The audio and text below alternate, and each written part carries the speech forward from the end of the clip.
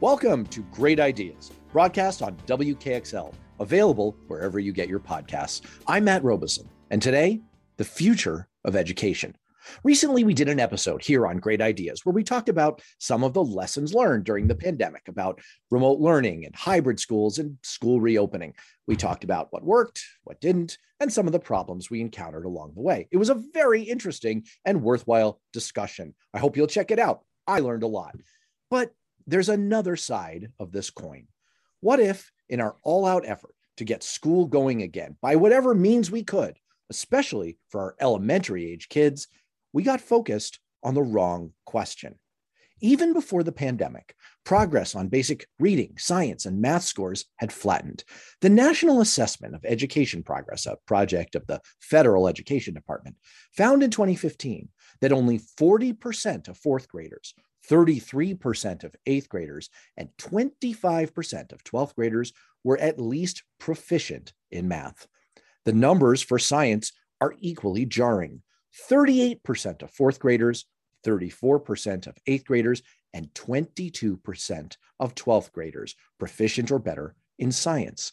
And those figures are far worse for kids in rural areas, for Black kids, for kids on Indian reservations, and most of all, for poor kids. The simple fact is that according to our best assessments, we're not getting the vast majority of our students to even be proficient in basic skills. So amid the headlong rush to get back to what we were doing before, it seems reasonable to ask, are we rushing back to the right thing? Or is the right question really, how on earth can we do better by our kids? That question has obsessed my guest today for his entire career. Dr. Benjamin Houston is CEO of the Waterford Institute, a Utah-based not-for-profit that conducts early learning research and develops interactive education software aimed at kids in the pre-K through sixth grade range. He believes that our fundamental way of educating young kids needs an upgrade, but also, encouragingly, that it's doable, and he has the evidence to prove it. Benj, welcome to Great Ideas. Wonderful to be with you, Matt. It is a pleasure to have you, and a disclaimer for all of our listeners. I've known Benj for more than 25 years. I've been a big fan of your work. I've provided my input on it from time to time, just based on my own experience in government. But what we're talking about today is not your nonprofit per se, but rather your insight about the basic American educational model, and frankly, the basic worldwide educational model, which bears a lot of similarities to what we do in the US.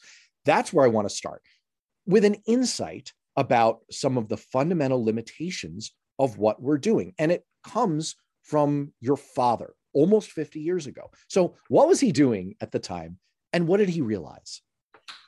Sure. So Dusty Houston, he was the head of an elite private girls' school in New York City, the Spence School. And when he arrived there in the late 60s, it was still a bit of a finishing school, preparing, the advantaged young ladies to enter into society.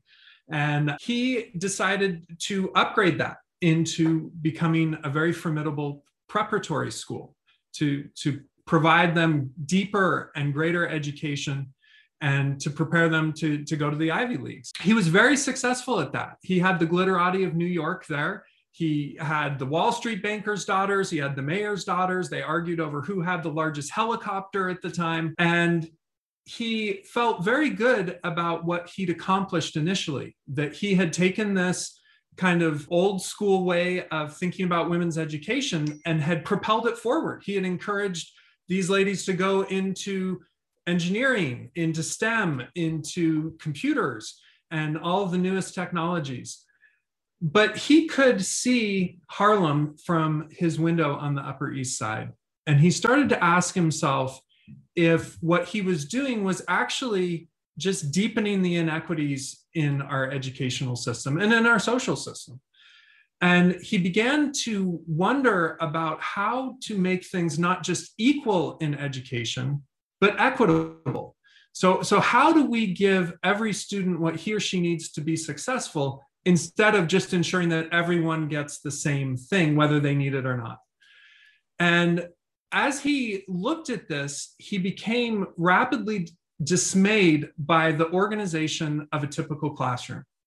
So just to break it down in terms of time, which is really what you're trying to fight against, is you're trying to carve up the day into instructional time for children. And if you have a teacher sitting amidst 20 or 30 children, it turns out, and in fact, Conant went in the 70s with a stopwatch and looked at what every teacher was doing and found that only about a quarter of the day is instructional. So if you go into an elementary classroom and just sit there and watch what happens as the, puppies are bounding around and the cats are moving around and you're hurting everything, it's only about a quarter of the time is direct instruction, is explicit instruction for young children. Furthermore, the most valuable time is one-on-one, when a child has a specific question and the teacher is engaged at that level and is helping the child. That turned out to only be 1 to 2 minutes a day per child. Now, that may or may not be surprising to listeners, but if you think about it, just step back and follow the math. Schools are open about 180 days in a school year.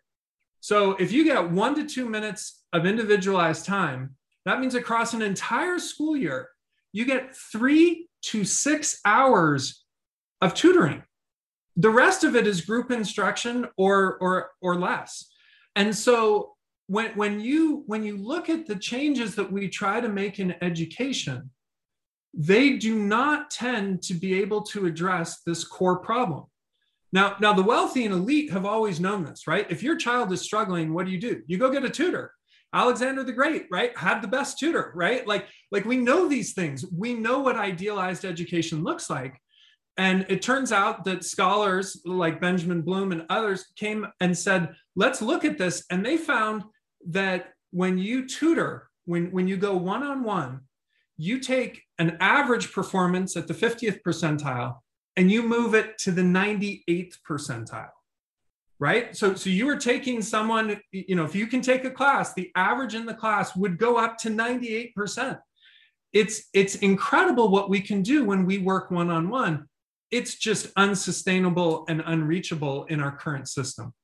So that leads to this concept of the total amount of work that can be done in that kind of one-on-one, that focused way with young kids, with young learners, between them and an instructor, and an insight about technology and the role that technology could play in increasing the amount of work. What's that all about? Sure. So work is a very loaded term at Waterford. Work is whatever you're trying to accomplish. And the key insight that Waterford has, or that Dusty had back in the early 70s, was that technology allows you to do more. It exponentiates the amount of work that you have. And to give the example that Dusty was extremely fond of was in communication and the Pony Express. And for many years, we had the Pony Express that had about 400 horses, about 120 riders, and they would average about 10 miles an hour. They had about 160 way stations, and they would carry the mail, right? They would carry critical information. It was early information technology infrastructure, and it was based on people and horses. They averaged about 10 miles an hour, which, without roads, going across dangerous territory, like that was heroic. But I got to tell you, when they hooked up the telegraph, within 2 days, the entire Pony Express disappeared, because light travels 67 million times faster than a horse. So if you say, we got to deliver this message, before your foot gets in the stirrup, the message has already been delivered. Don't bother.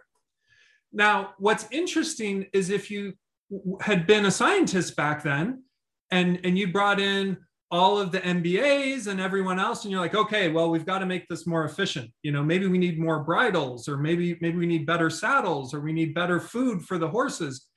Like, if you are working on a mature delivery system, it does not improve when you keep putting money into it. You're just going to have a horsepower at the end of the day. You can give him titanium soled shoes or something. He's still not going to be that much faster. It's still 1 horsepower.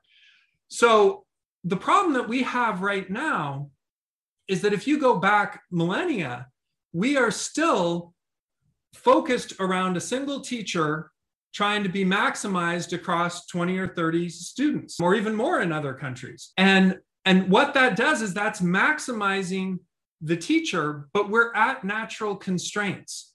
So if you look at typical reforms in education, it says, let's train the teacher better.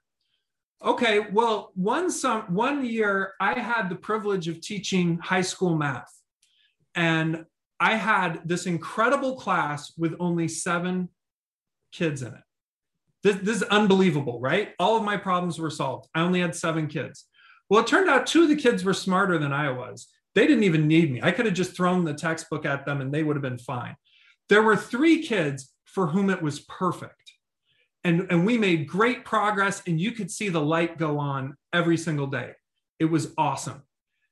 But there were 2 kids who showed up with a sense of fear in their eyes and who had those rounded shoulders of shame that tried to hide, right, in a classroom of 7, tried to hide on the back row and didn't want me to call on them because they couldn't do it. Now, I knew what they needed. I was teaching pre-calc and trig and all of that. They needed basic algebra. Fractions was still throwing them. I knew what they needed. There wasn't time to give it to them. I begged for them to come in after school or during lunch break or whatever, but they literally needed hundreds, if not thousands of hours of repetition to really master the concepts and make them automatic so that they could start to grasp more difficult content. There was no time in the day to do it. And that's what technology allows you to do. So going back to your metaphor of the Pony Express, the riders are heroically performing the very best they can with the tools available to them. Sounds an awful lot like our teachers who, let's face it, are underpaid and are working in extremely difficult conditions and are often doing a heroic job under those circumstances. It's just that we are not giving them the most advanced tools that we could be giving them, and standard reforms that we apply overall to our school systems amount to essentially giving them a little bit more of the bridles, the stirrups, and the best of 19th century technology. Let me ask you about where all of that has landed. I alluded to a few statistics that I just had at my fingertips earlier in the show. Are we being successful in educating, especially our youngest kids, under the standard model, even with all of the money and reform that we've tried to throw at it? Absolutely not. And that's one of the biggest concerns that I have, Matt, is not only are teachers generally heroic, but during the past 18 months or so throughout COVID and the pandemic, they stepped up, right? They did what was asked. They did not ask to be front lines on a pandemic, but they did it. And they did it to do the best they could by children and by families. And they are heroes in this whole saga. The problem is, as you said, we have not given them modern tools. They don't have 21st century tools to deal with 21st century problems. And part of what has shifted here, because the listeners might be like, yeah, whatever, it's always been this way. No, it hasn't always been this way. If we go back to the 50s, and let's say, as you mentioned, about a third of our kids are, for instance, coming out of our school system reading at grade level, right? So in 4th grade, about a third, 8th grade, 12th grade, it doesn't get better across those years.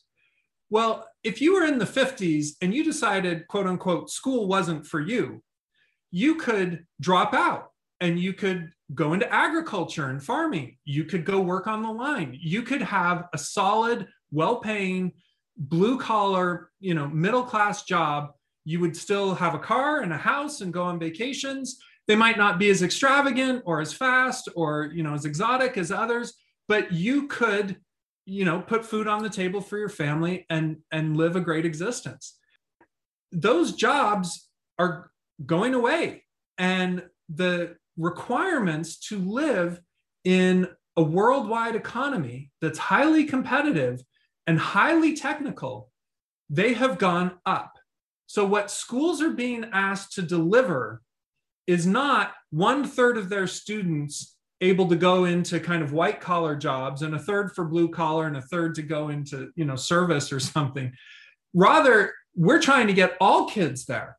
The bar has been raised on our schools, and businesses are saying we cannot employ kids if they don't know the following things and have a much better sense of problem solving, of collaboration, of higher order thinking skills, and stronger social emotional learning skills.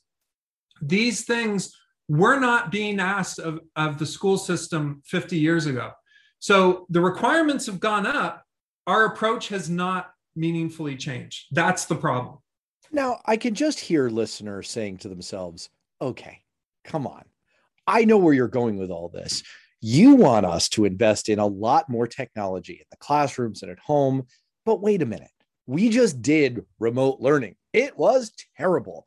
And I think there's a danger of people reaching that conclusion and saying, look, this triage thing that we just did is the same thing as I think what you're talking about, which is a smart, interactive set of tools that are carefully designed to work with teachers and with parents, and that are based on child psychology and science and education research. It's like aliens land and demand, we need to hear a music concert now, or the earth gets it. And so my 5-year-old starts banging on a keyboard, and as they're taking off into their ships, I'm like, whoa, hold on. Let me play you the Beatles before you make a decision. So what is the difference between a well-designed program that leverages technology and the sort of best effort, but often shambolic situation that we saw in the last year and a half? Yeah, great question. I mean, it was clearly a fire drill. No one predicted the pandemic. It hit. We were not prepared for it. Schools are categorically slow in coming to new technologies and in adopting them. And there are good reasons for that. Teachers that have been teaching for a long time, that have a certain approach that they feel has been effective in the past, they are very reluctant to give up those approaches for something that may or may not be better. They don't want to have their children be guinea pigs, right? They want to use what's tried and tested. And technology, with its rapid evolution, continues to shift and change and evolve. And that means oftentimes we don't even have the data on the latest and greatest by the time that it self-obsoletes and moves on to the next thing. So the rate of technology continues to shift. What I think is important about this conversation, first and foremost, is this is not to replace what we know works. This is not to replace teachers, right? Technology is best utilized as a tool to help take the burden off of our teachers, who already, as you mentioned, are overworked and underpaid. And that will just keep going up. As a good friend of mine said, look at society's problems today. In 10 years, we'll be asking schools to take them on as well, right? So now that the pandemic's hit, what is the number one thing people are talking about in education? Mental health, right? So what's being asked? Why don't schools have more mental health counselors? Why aren't schools doing a better job taking care of mental health? We've never asked that of our schools in the past. That's a whole new front that's being opened through the pandemic. The question now that lies in front of us is, how do we thoughtfully take the best of technology and weave it into schools and into homes to ensure that our children are getting what they need in order to be successful in a technology-rich environment going forward? So, Dr. Houston, what is your great idea for improving our entire system of education, particularly for our youngest students in America? Well, I think that, as you mentioned, Matt, one of the problems that we have with the pandemic is we just had this fire drill where we tried to throw some technology at it and it didn't work. That was not surprising. We knew that this was going to be a heavy lift because schools have not been using technology well for decades. What lies in front of us right now is, how are we going to take what is rapidly improving, and I'll get to that in just how fast that's improving in a minute, But how do we get that source, that wellspring of work energy and harness it in order to be able to do more in schools? And this is what changes everything. Technology is that X factor that genuinely completely shifts the game. And let me just talk very briefly about what I mean by that. Technology is not static, meaning it gets better all the time. Believe it or not, cell phones used to be things that we actually made phone calls on. That is, go back a few generations of cell phones, right? We spoke on them, then we started texting on them, then we took some really grainy pictures on them. They now do video. They now speak to you in multiple languages. What a cell phone does or a smartphone does is category breaking. Imagine if we expected that of people, right? Imagine if we suddenly expected people to be able to take videos or speak in multiple languages or do all those things. These things are quietly happening. And surprisingly, the cost of them, unless it's Apple, is going down every generation, right? So technology is not just getting stronger, it's getting cheaper every time. And it's both of those together that changes everything. So the amount of horsepower or work or energy, leverage, whatever you want to call it, the power that you have with technology keeps going up, and it will keep going up. In fact, scientists tell us we're not living in some post-technology world where technology is now done. It's actually accelerating. The rate of change is going faster every year. And it looks like it will continue to do that for many, many years into the future. Meaning, if you think that everything has changed already because of technology, it hasn't even started yet. So buckle up. Everything is going to continue to change. Now, that doesn't mean it's all good or good for kids. We can't just say, oh, I've got a problem, throw a computer at it. That is not what I'm advocating. Which is pretty much what we saw during the pandemic, which was this idea of, okay, we can solve this problem by putting the whole class on a Zoom call. Maybe we can solve this problem by everyone watch this video. So I actually want to go there because I hear what you're saying, which is that the great idea here is let's not view technology and some of the barriers that our kids have to accessing technology, working with technology, frankly, barriers that some of our teachers have as well. Let's not view that as the problem. Let's view that as the solution. Let's view that as we have the most monumental, innovative experiment going on in technology in the history of humanity right now in America in the 21st century. Let's apply it thoughtfully to how we educate our kids to break ourselves out of the same educational model that we've had essentially for thousands of years. It's a compelling idea at a high level. I can see two pushback arguments, two devil's advocate arguments. One is around outcomes and one is around access. So let's talk outcomes first. Now, there's been a lot of discussion during the pandemic about whether you can achieve good educational outcomes through technology-enabled remote means. I will say that the research that I've seen, Susanna Loeb, who's a professor of education and public affairs at Brown University, widely cited, says that there's actually some evidence that in some circumstances, in-person learning is better than online learning, but a meta-analysis of all available research from the US Department of Education found that on average, students in online learning performed a little bit better than those even in face-to-face instruction.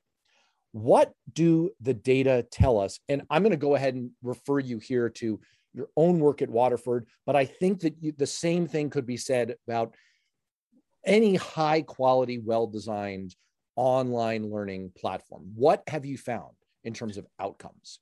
Great question. So one of the things that we did back in 2013, we were given a grant by the federal government, the Investing in Innovation grant, and they wanted to know about the most rural families. So rurality is a real problem in education. acknowledging that the teacher is the single most important thing in a child's experience in education in a classroom, right? It is all about the teacher. Well, you have very few teachers living in the rurals, right? And so you might have someone driving the bus, coaching football, teaching physics, right? Like all of these things, right? Because you have a very limited population to pull from. And it's very, very difficult to get the children into the classroom for that performance. And so there are real problems in rurality.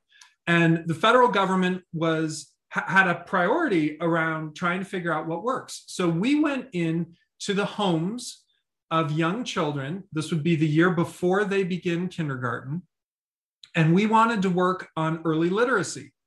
And so we have found that children that come to school ready to learn tend to continue to be successful in schools, while those who kind of trip in that transition into school or start late, they are constantly swimming upstream, literally for the rest of their careers. And so we see great leverage in trying to get every child to the starting line. So how do you do that with rural? Well, you go into the home. So we brought in computer and internet to the homes of 1,000 families in the 18 most rural school districts in Utah. Now, to give you just a sense, because I know some people think, oh, well, what's the big deal? I have one district in Utah that is the size of Rhode Island, and it has 14 4-year-olds. I have another one that is larger than the state of Massachusetts, and it has 226 4-year-olds in over 8,000 square miles. You simply cannot bring all those kids together into classrooms. It's not going to work. So you have to go to them. So we brought computer, we brought internet. Sometimes that was satellite internet. Sometimes we were erecting solar power to get electricity to kids on reservations. I mean, we went wherever the kids were. What we found was that the children arrived at school ready to read, right? So we advanced them by about a third to a half of a year's worth of learning on top of their normal growth, right? So we accelerated learning. We did that through the use of a computer. It adapted to each child's needs. Every day, children used it for about 15 minutes a day, and it responded directly to them. It was like having a tutor for 15 minutes a day in the home. That was it. You're talking about an interactive, intelligent program that's able to assess where the kid is at and take them through various learning exercises, fun, designed and age appropriate to advance their reading, their literacy, their letter recognition, etc. That's right. And whether it's through songs, whether it's through games, whether it's through explicit instruction and practice, all of those are woven in, and the children enjoy it. In fact, on average, they use it about 50% more than we asked. So this, once again, is happening in very remote locations that don't have other options. We're not trying to come in and shut down other options. We're simply saying, what about the children who have nothing? How can we be a program of last resort? And does it have an impact? Do you see similar outcomes in other settings? What about an urban setting? What about a majority, minority setting ethnically? Do you see that kind of boost in reading outcomes and math outcomes across all kinds of different circumstances? Absolutely, we do. And we did it for this during the pandemic. One of the things that happened was a number of our national partners, of our philanthropic partners, since we're a nonprofit, reached out to us when COVID first hit and said, over 90% of Head Starts are closed. These children are not going to show up ready for school. What can you do? And in a matter of weeks, we spun up this program for over 13,000 families across 9 different states, shipped them computers, got them internet, did coaching and training for the parents. We did it in multiple languages, and we did it on the Navajo Nation. And of all the children in the program, the ones that grew the most were those on the Navajo Nation, which are some of the most disadvantaged children in America. So we were able to do that in the teeth of the pandemic. So as you said, we're not miraculous here, right? We're not the only ones in the world that know how to use technology to help kids. There are lots of other very bright, wonderful programs out there, but I can only speak to our data. Our data are showing that on average, kids coming out of our program are reading as if they're already midway or towards the end of kindergarten in their abilities. And this is for those disadvantaged populations by and large. Well, that really does get to sort of I previewed that I was going to hit you with two devil's advocate arguments. One was outcomes, and it does sound like you have compelling data. And by the way, I echo what you're saying here, that we're not necessarily pointing just toward what Waterford itself does, although I do think it's very important that you guys are very intentional and careful in tracking your data, in basing everything you do on research, and being very honest about what your outcomes are. I think that you can't just throw any old program at this. We saw that it was called remote learning during, but what about the access question? Now, you alluded to that a little bit. You were able to reach people who are in remote locations, highly rural locations, Indian reservations. How about that disparity of access? Because one of the issues that came up in the last episode we did about remote learning is broadband access, computer ownership, the fact that smartphone or iPad tablet ownership does not substitute in all ways for having a computer. What about that issue of access? Well, absolutely. And across the pandemic, I spoke about this as infrastructure of equity, right? So if the only way that you're going to be able to reach some of these families is through a computer and internet, then that's table stakes, right? Like you can't even get in the game if you don't have that. And that needs to simply be birthright. I don't know how else to say it. It needs to be universally available. And it is not today. It's not for lots of technical reasons, for political reasons, for geographical reasons. I mean, it is a complex thing. But I think what we're talking about today is not just today, right? The point here is that if you look at a cell phone and say, well, it doesn't do this, and for 3 or 4 years keep thinking cell phones don't do that, you need to be very careful, because what a cell phone is evolving in real time. And just because it didn't yesterday doesn't mean it won't tomorrow. What we need to do is we need to start having people demand things that help them do their work. And you actually know that we've gotten there, number one, when the test scores start showing that we're there. But number two, when we stop talking about technology. So if you want to go to the store to get milk, you say, I'm going to the store to get milk. You don't say, I'm going to go downstairs, get in my car, open the garage, and then manipulate a car over to the, no, like it's so transparent because it meets your needs that you don't even talk about the technology. We should not be saying, I want to educate children, therefore I need a computer. What we should be saying is we need stronger readers. We need deeper thinkers. We need more compassionate children. That's what we need. That's going to come as we remove some of the overburden of work that's been placed on a traditional, mature schooling system. And that system needs to evolve. To give you a simple sense of that, I'm a parent. Usually dads are supposed to know something, right? So my kids will look at me and say, what does this mean? I have realized I'm outdated. I need to go pull up Wikipedia or something, right? You know, it used to be a dictionary somewhere. Now it's Wikipedia. I don't have perfect recall or memory, but Wikipedia is pretty close. Not 100%. We can all, but in general, it is better for me to teach my children that when they have a question that is factual in nature, they just need information. Wikipedia is a great place to start. That's a life hack. That was not available when I was growing up. When I was growing up, it was all about the encyclopedia. And you went and tried to find an encyclopedia at a local library. You see, you should be trying the approach. Yeah, you're doing the wrong approach. You should do what I do as a father, just make stuff up.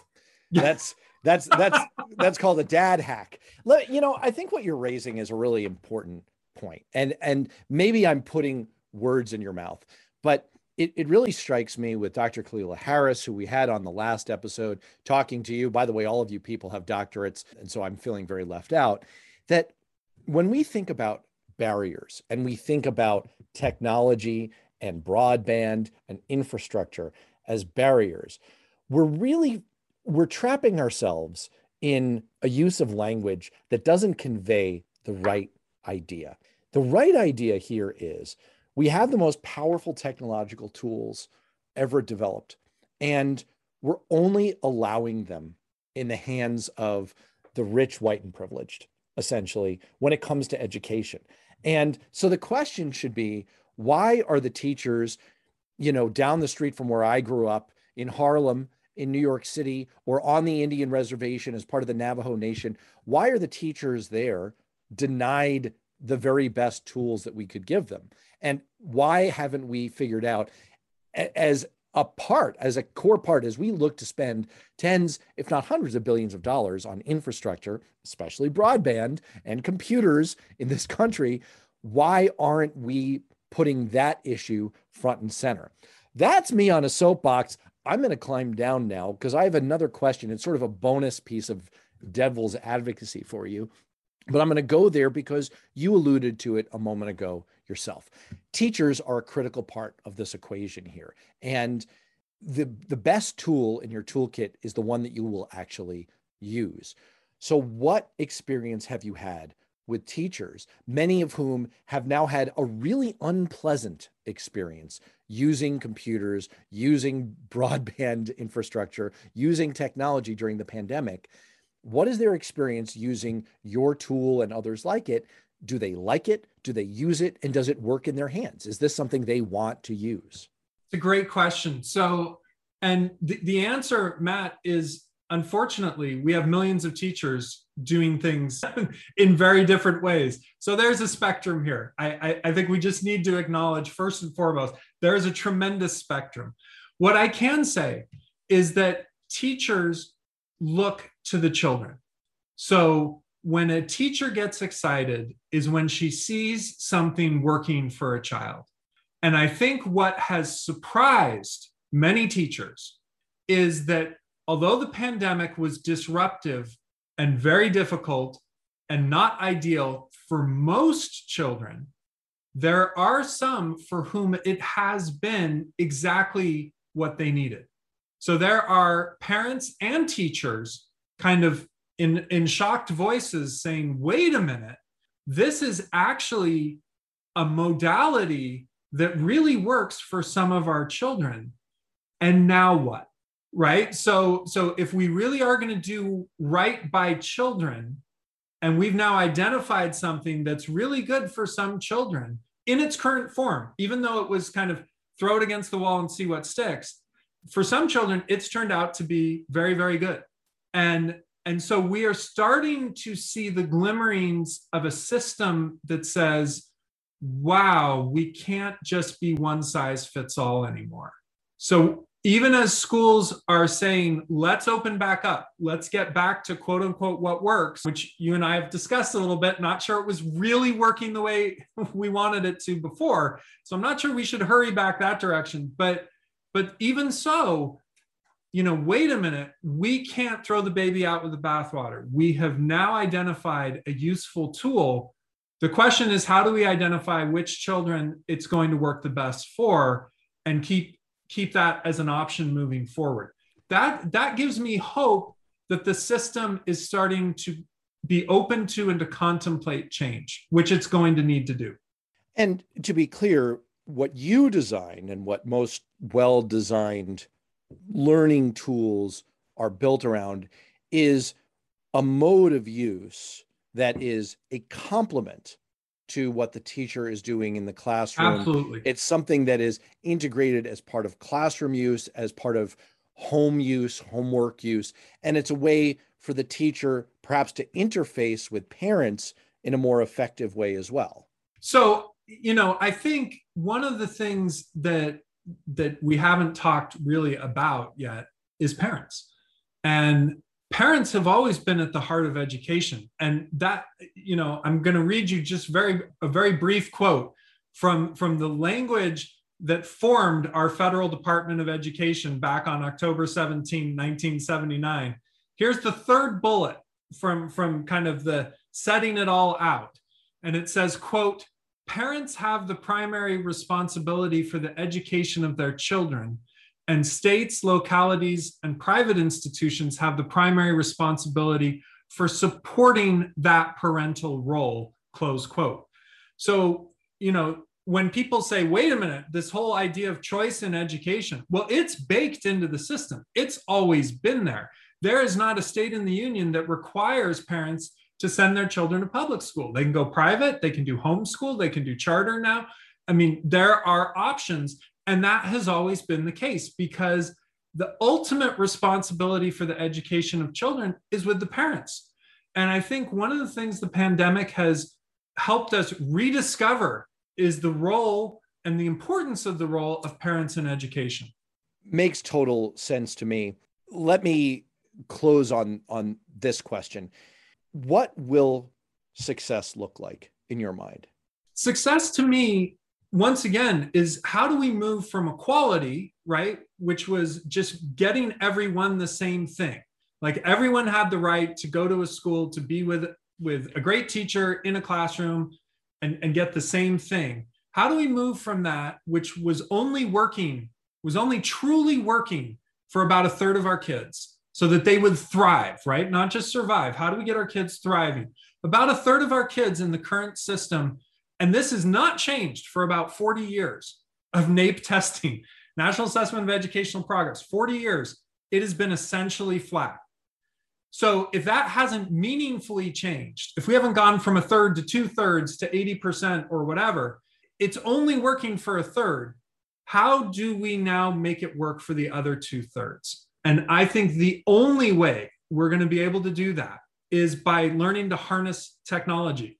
And that is going to be an evolving, iterative, path. It's not going to be tomorrow we figured it out. And even the things that we have today, I've been working for 25 years on what we do at Waterford. I would tell you that there are many, many ways we can improve it, but it takes time and research and investment to do that. But as we do that, we are going to shrink the gap between equality and equity, where we finally get to the point where every child gets what he or she needs to be successful, first in school and then in life.